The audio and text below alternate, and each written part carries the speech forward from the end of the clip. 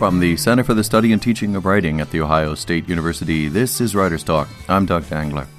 Have you ever wondered why certain textbooks are chosen and how they get chosen for huge classes like freshman English at The Ohio State University? Today we talk to David Rosenwasser and Jill Stephen, authors of Writing Analytically, which is used in freshman English at The Ohio State University. So stay tuned to find out how a textbook is created and then gets distributed. It'll be more fun than you think. David Rosenwasser and Jill Stephen are the authors of Writing Analytically, a textbook that Ohio State University, among many other colleges, uses for first-year composition. Welcome to Writer's Talk. Thank you. Thanks. We're happy to be here.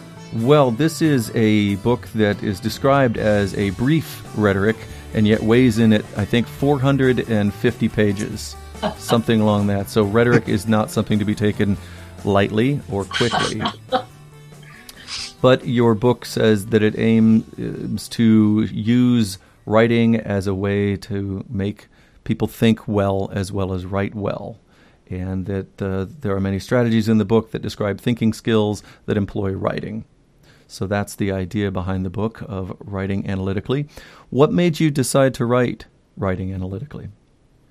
Originally, we were we still are co-directing a writing program at Muhlenberg College. It's a small liberal arts college. And we had opened up a writing across the curriculum program, and we needed to train faculty to start teaching writing-related courses. And so we got funding to hold a series of summer seminars on writing that involved faculty from all different disciplines. And when we started talking to them, we discovered that there was no common language for talking among ourselves about what we really value, in the academy anyway, as writers. And I can remember one subject that came up all the time was that faculty wanted students to have ideas. And so we said, well, what does it mean to have an idea? And in some ways, that was the birth of the book, because faculty from all different disciplines had very differing notions on what an idea was. One psych prof said, you mean like a PhD thesis? Do we expect 18-year-olds to have that? And it was at that time that Jill and I really started thinking about what's involved in idea having and how we can help faculty to ask for it in ways that are productive and students to try and formulate some of their thinking in that way in ways that are productive.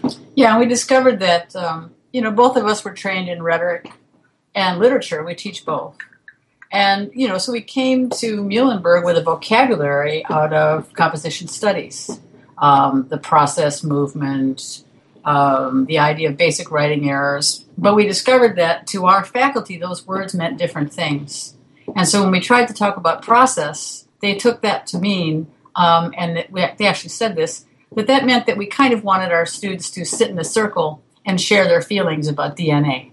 So there was this really big gap between what faculty outside of English thought that teaching thinking and writing in a writing course was really about. Why do you think it is that they, to use a phrase like that, sit in a circle and talk about their feelings about DNA?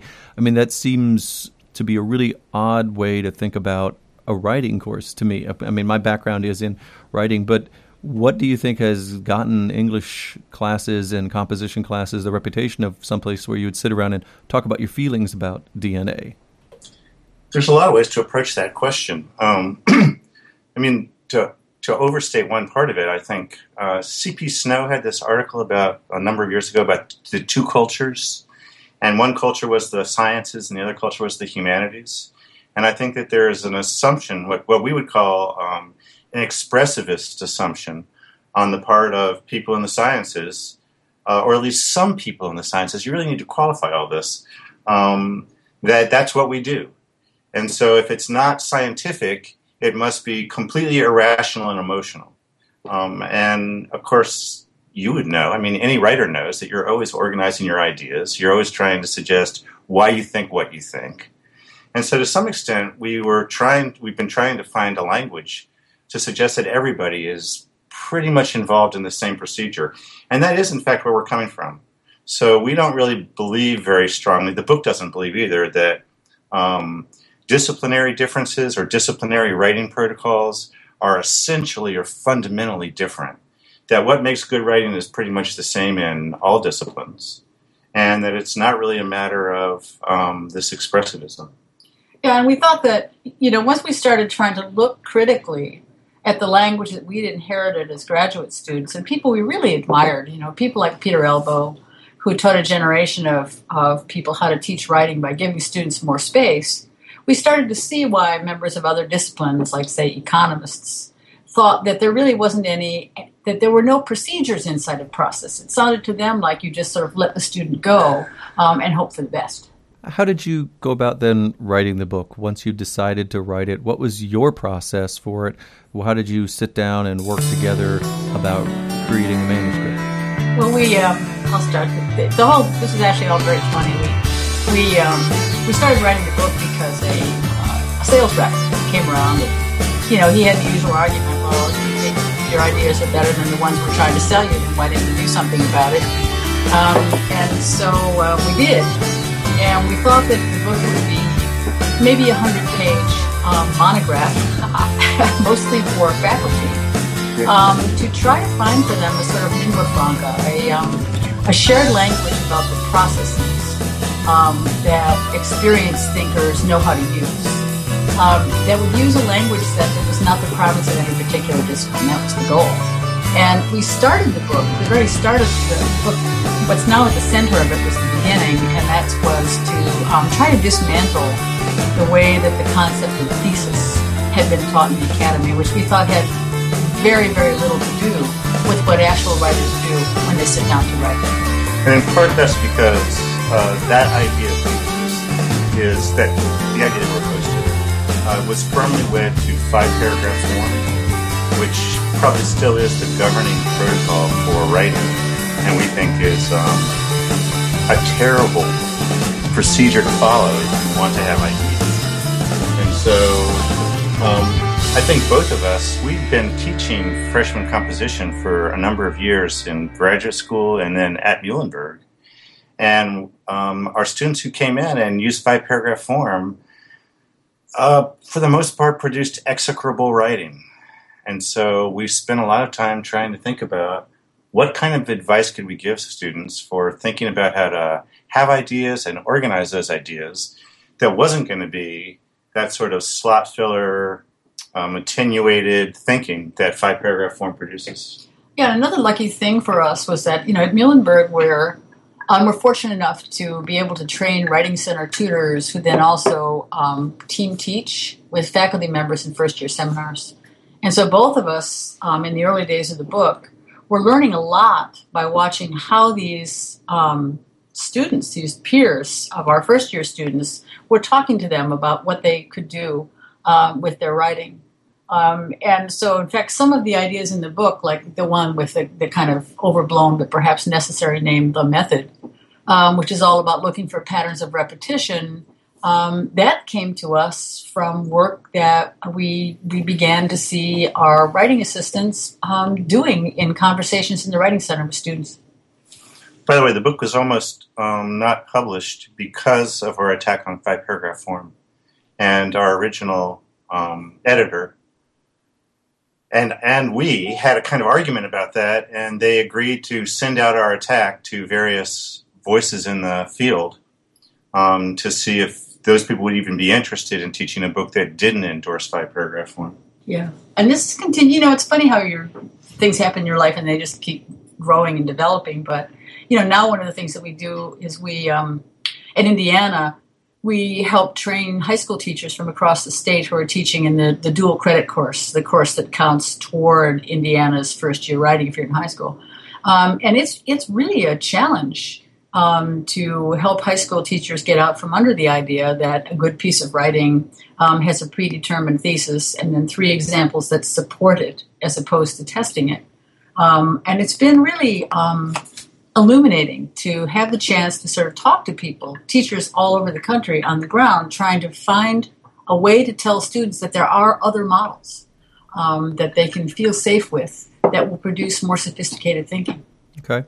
Let's come back to that question that they were posing you. What would happen when they sent it out to people across the universities? What was, briefly the reaction from people with your 5-paragraph attack? I take it was positive enough to get it published, but what were some of the reactions that you got?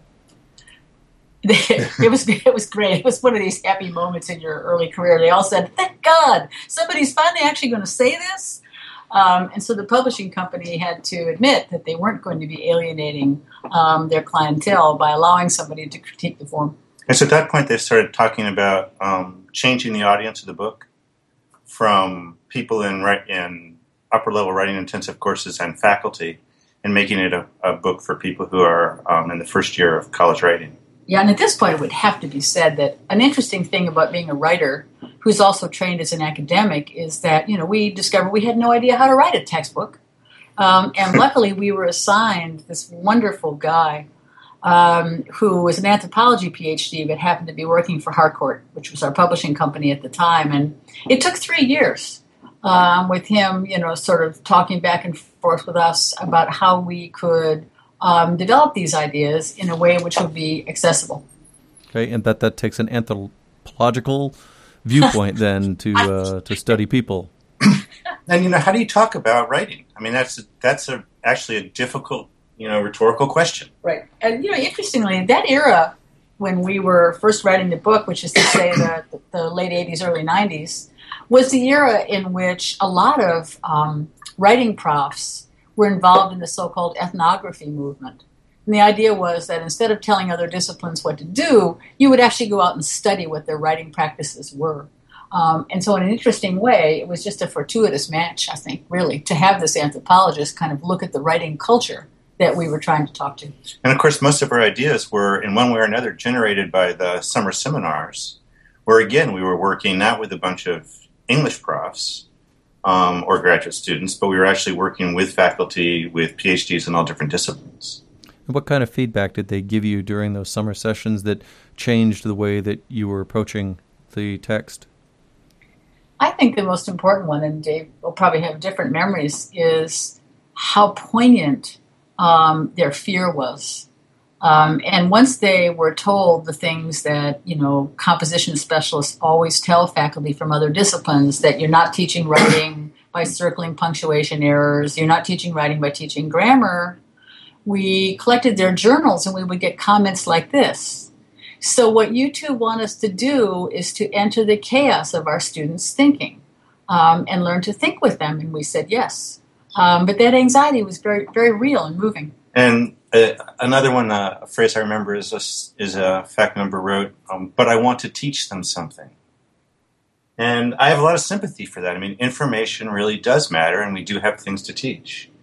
But it's probably true that working with writers, especially younger writers in a writing course, is, as Jill suggests, asking that person to enter into the chaos that all of us go through when we sit down and produce words on a subject.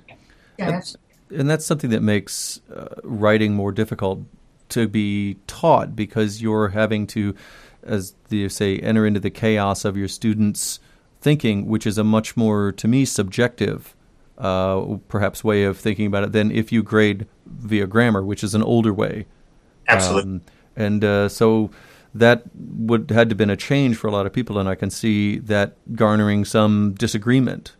Well, if we were going to pursue your line back to premises, I mean, in some ways we're asking faculty to respond imaginatively to students' writing. That is, to try and imagine what it is the student is working through and trying to think about.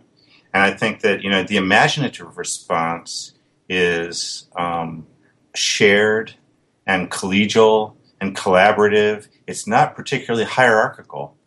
And the normal sort of judgmental grading response is just the opposite. And we were really influenced by Nancy Summers, among others, whose early study of teacher comments on student papers indicated that, by and large, they were pretty mean-spirited. And her theory was that even English profs, when they sit down to read a student paper, they're sort of unwilling to bring to that paper the same desire to understand that they would bring, for example, to a complicated literary text. And we shared some of those essays with our faculty. So there was no need for them to think that, this was our point of view, but that there was some research out there indicating that there was something wrong with the way we went around reading student writing. David Rosenwasser and Jill Stephen are the authors of Writing Analytically, which is now, I believe, on its way to its 7th edition. Right? Yes. How has the book changed from edition to edition as you look back across it? You said you started writing it in the 80s. What would you say are the differences in it from edition to edition in a general sense? Well, originally we were really interested in thinking about and leading with thesis and evidence. And the primary claims we wanted to make were that a thesis was not static as it is in 5-paragraph form, because the function of evidence is to stimulate the thesis and qualify it and evolve it. We call it the evolving thesis. But the more we thought about these matters, the more cognitive we became. And in later editions, I guess starting about the 3rd or 4th edition, we found ourselves, writing chapters with titles like Observation, where it became clear to us that, observation's not natural. It's a learned process, and you can even break it into steps that will make you a more astute observer. Yeah, and, so talking about the book getting longer, that's one of the reasons. An interesting thing I think about writing a textbook is that you keep being asked to reinvent it, not to go out and write another book. And so when we sat down to do a revision, we really thought about, what was missing. And we thought one of the things that was missing was what to do about smart, well-intentioned students who sit in your class and sort of don't understand why the person next to them seems to always have something to say and they feel that they don't. And this really took us to observation strategies. What do good thinkers and writers do when they look at something? What causes them to notice things in ways that people who are less practiced don't know how to do? This is Writers Talk from The Ohio State University with my guests David Rosenwasser and Jill Stephen, authors of the textbook Writing Analytically, which is used in hundreds of classrooms at The Ohio State University for freshman English. One question that I've often asked people who teach composition is, from the beginning of the class to the end of the class, what kind of changes do you see in the students? And so for you, I'm going to change that question a little bit to say, how do you want students to change from the beginning of a class using your text, Writing Analytically, to the end of it? Well, we start out with a rule which we think makes big changes, which is to say that we ask them to stop judging things. We ask them to get rid of the like-dislike, boring, agree-disagree response. We think a lot of students are kind of disabled by feeling that they have to say something. And so given the culture, the sort of gladiatorial, opinion-swapping culture of which they are part, they tend to lead with judgments, which we argue sort of disables thinking. We try to be out front about this. And so that's thing number one. We hope that over the course of the semester, students' response will be, well, this is what I find interesting, as opposed to this is what I like or don't like. We also want to dismantle negative attitudes towards analysis. It's what Wordsworth has this line about, we murder to dissect. And for us, that's the enemy. That in fact, we think that analyzing things is constructive. It constructs understanding. It's not destructive. And that anything can be analyzed. And if you analyze it, it's going to make it more interesting. So we're really sort of talking about, we have a section, it used to be a chapter called Habits of Mind. We're really interested in sort of trying to get students to be more metacognitive and to think about the thinking and the writing that they're trying to do. And this is really challenging, and this is where I think we hope we're as sympathetic as we can possibly be with students as writers. But it really means being willing to accept uncertainty. We hope as the semester goes by that a student can start out looking at something in the media, a story, a film, whatever, not really knowing what they're going to say and understanding that uncertainty is fruitful, that ideas come from starting out with not being sure what there is to know. On the other hand, the schematics that we offer them, the thinking schemes, are, they're quite programmatic. And so we're not sort of throwing them into chaos. We're sort of suggesting that there are a series of steps that a writer can go through to make meanings that are not superficial. And those are available to everyone. And so we're sort of hoping that this sort of democratic ethos that we do in fact embrace is evident in the way that we're trying to ask people to think about writing. And the concrete outcome at our institution is that students leave first-year seminars where they sometimes use our book. It's not required. Faculty choose the books that they wish, with a shared vocabulary. And so they can talk to each other, and in future courses, there's really a handful, I don't know what, maybe a dozen, Dave, of sort of primary heuristics, which we tried to name in a way which kind of reflected epistemology. So a simple one is notice and focus. The idea that you start with not what do I think, but what do I notice? And you notice as much as you can, and then focusing means, well, what are the things that I notice do I think is most important? And students who have that available to them as a procedure are usually more confident and do better. And that builds. So later we talk about one that we call 10 on 1. And the idea there is that it's better to make 10 points about a single issue or example than the same related claim about, 10 different ones. And that's just getting people to think in depth. And so, if I asked you to come up with 10 points about anything, you'd come up with a lot more detail and start to tell me things I hadn't noticed than if I asked you to come up with 3 points, which is, of course, what 5-paragraph form does. Okay. Besides a giant party, what happens when a textbook like yours is adopted by a huge program like Ohio State's that is, a giant investment? What's your response when something like that happens to this textbook that you've worked on? Well, one answer is that we then see that as an opportunity to get more feedback from programs on how to think more about this subject, because to us it's still sort of amazing how impoverished the language is for thinking about these issues. And so without sounding too much like Pollyanna, it's an opportunity to meet people who are like-minded and talk to them about these things. Every time we go to Ohio State and do a gig, we come back full of ideas. That's the only reason, really, that we'll do it. Well, or not the only reason, but it's a big reason. We also like Eddie. No, yeah. and we like coming to Ohio State. We have a good time. But we've also been lucky in that the first big adoption for the book was Indiana, Bloomington, and the company was willing, to get behind us to help sponsor us to go out and do workshops or whatever people might need. And they've been willing to do that over, the 20-some years that the book's been in print. And that's just been great. We teach at a small institution. We have a certain type of student. When we come to Ohio State, we meet all kinds of graduate students, MFAs, PhDs. It's very, very helpful to us. Okay. And what has been, the last question I have is, what has been some of the feedback you've gotten from the students specifically? We had talked about the feedback that other instructors, people in the field have given you. What do the students say when you meet with them? Well, let's see. That's interesting. We tend to meet mostly with young graduate students, very often some of them teaching their first college level course, some of them more experienced. And I think initially some of them think that what the book's asking students to do might be too difficult. And our position has been that, you could actually teach this book in high school, and people do.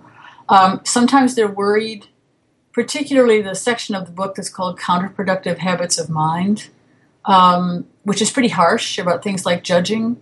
They're worried that might frighten students. And so we sort of talk openly about that. A lot of students in my classes are initially freaked out by the chapter that has to do with working with weak thesis statements. And it identifies 5 types of weak thesis statements.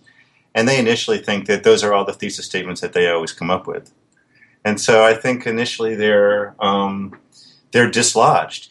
It's certainly the case that a number of them are very anxious when they read the attack on 5-paragraph form. And, we now have a little sort of proleptic discussion of that in the first chapter of the book, just so they can kind of begin to grapple with what happens when you take away the security blanket at the very beginning. Especially because a lot of people seem to wish to argue, particularly high school teachers, that if you have very young writers, 5-paragraph form at least gives them some modicum of order. And our position is that that's like saying that, giving somebody a near-fatal virus so that they can develop the antibodies is a good idea. I mean, it's very, very difficult to outgrow it. And so there's always a discussion about that. Can you, teach students some of these more primitive forms and then, help them outgrow them? And that's a tough question. David Rosenwasser and Jill Stephen, I thank you very much for talking to us today about your book, Writing Analytically, which is used at Ohio State and many other colleges and universities for first, second-year composition, even in high schools, as you've mentioned. So thank you very much. Thank you. Thank you, Doug. We enjoyed it. This is called When You've Got Trouble.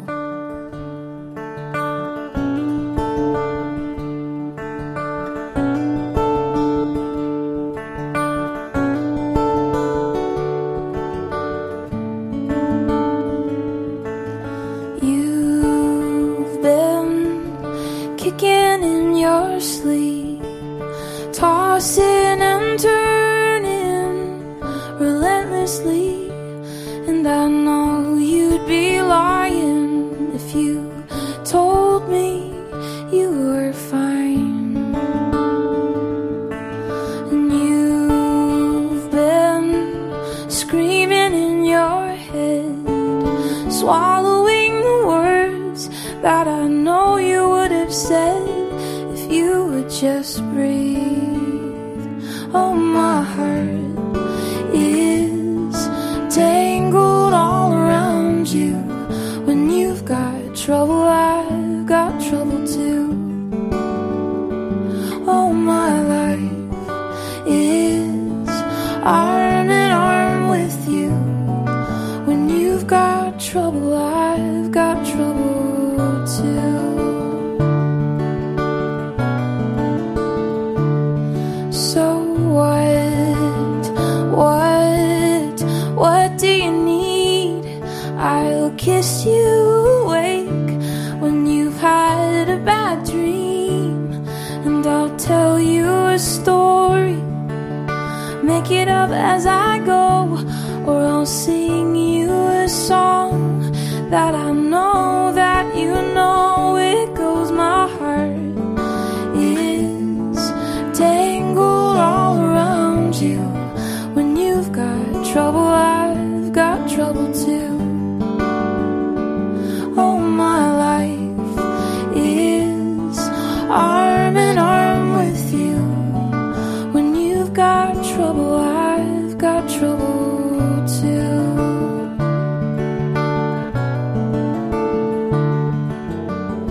You and I live like the tree and the vine. Oh, my darling, we're so delicately intertwined. I'll ease your pain 'cause you've eased mine. Oh, my heart, it's tangled all around you. When you've got trouble, I've got trouble too. Oh, my life is arm in arm with you. When you've got trouble, I've got trouble too.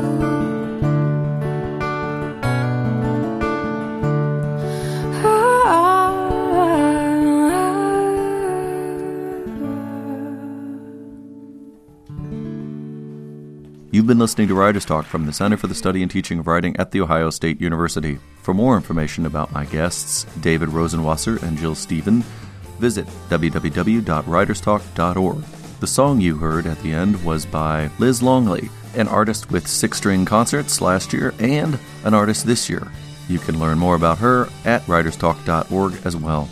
Until next time, this is Doug Dangler. Keep writing.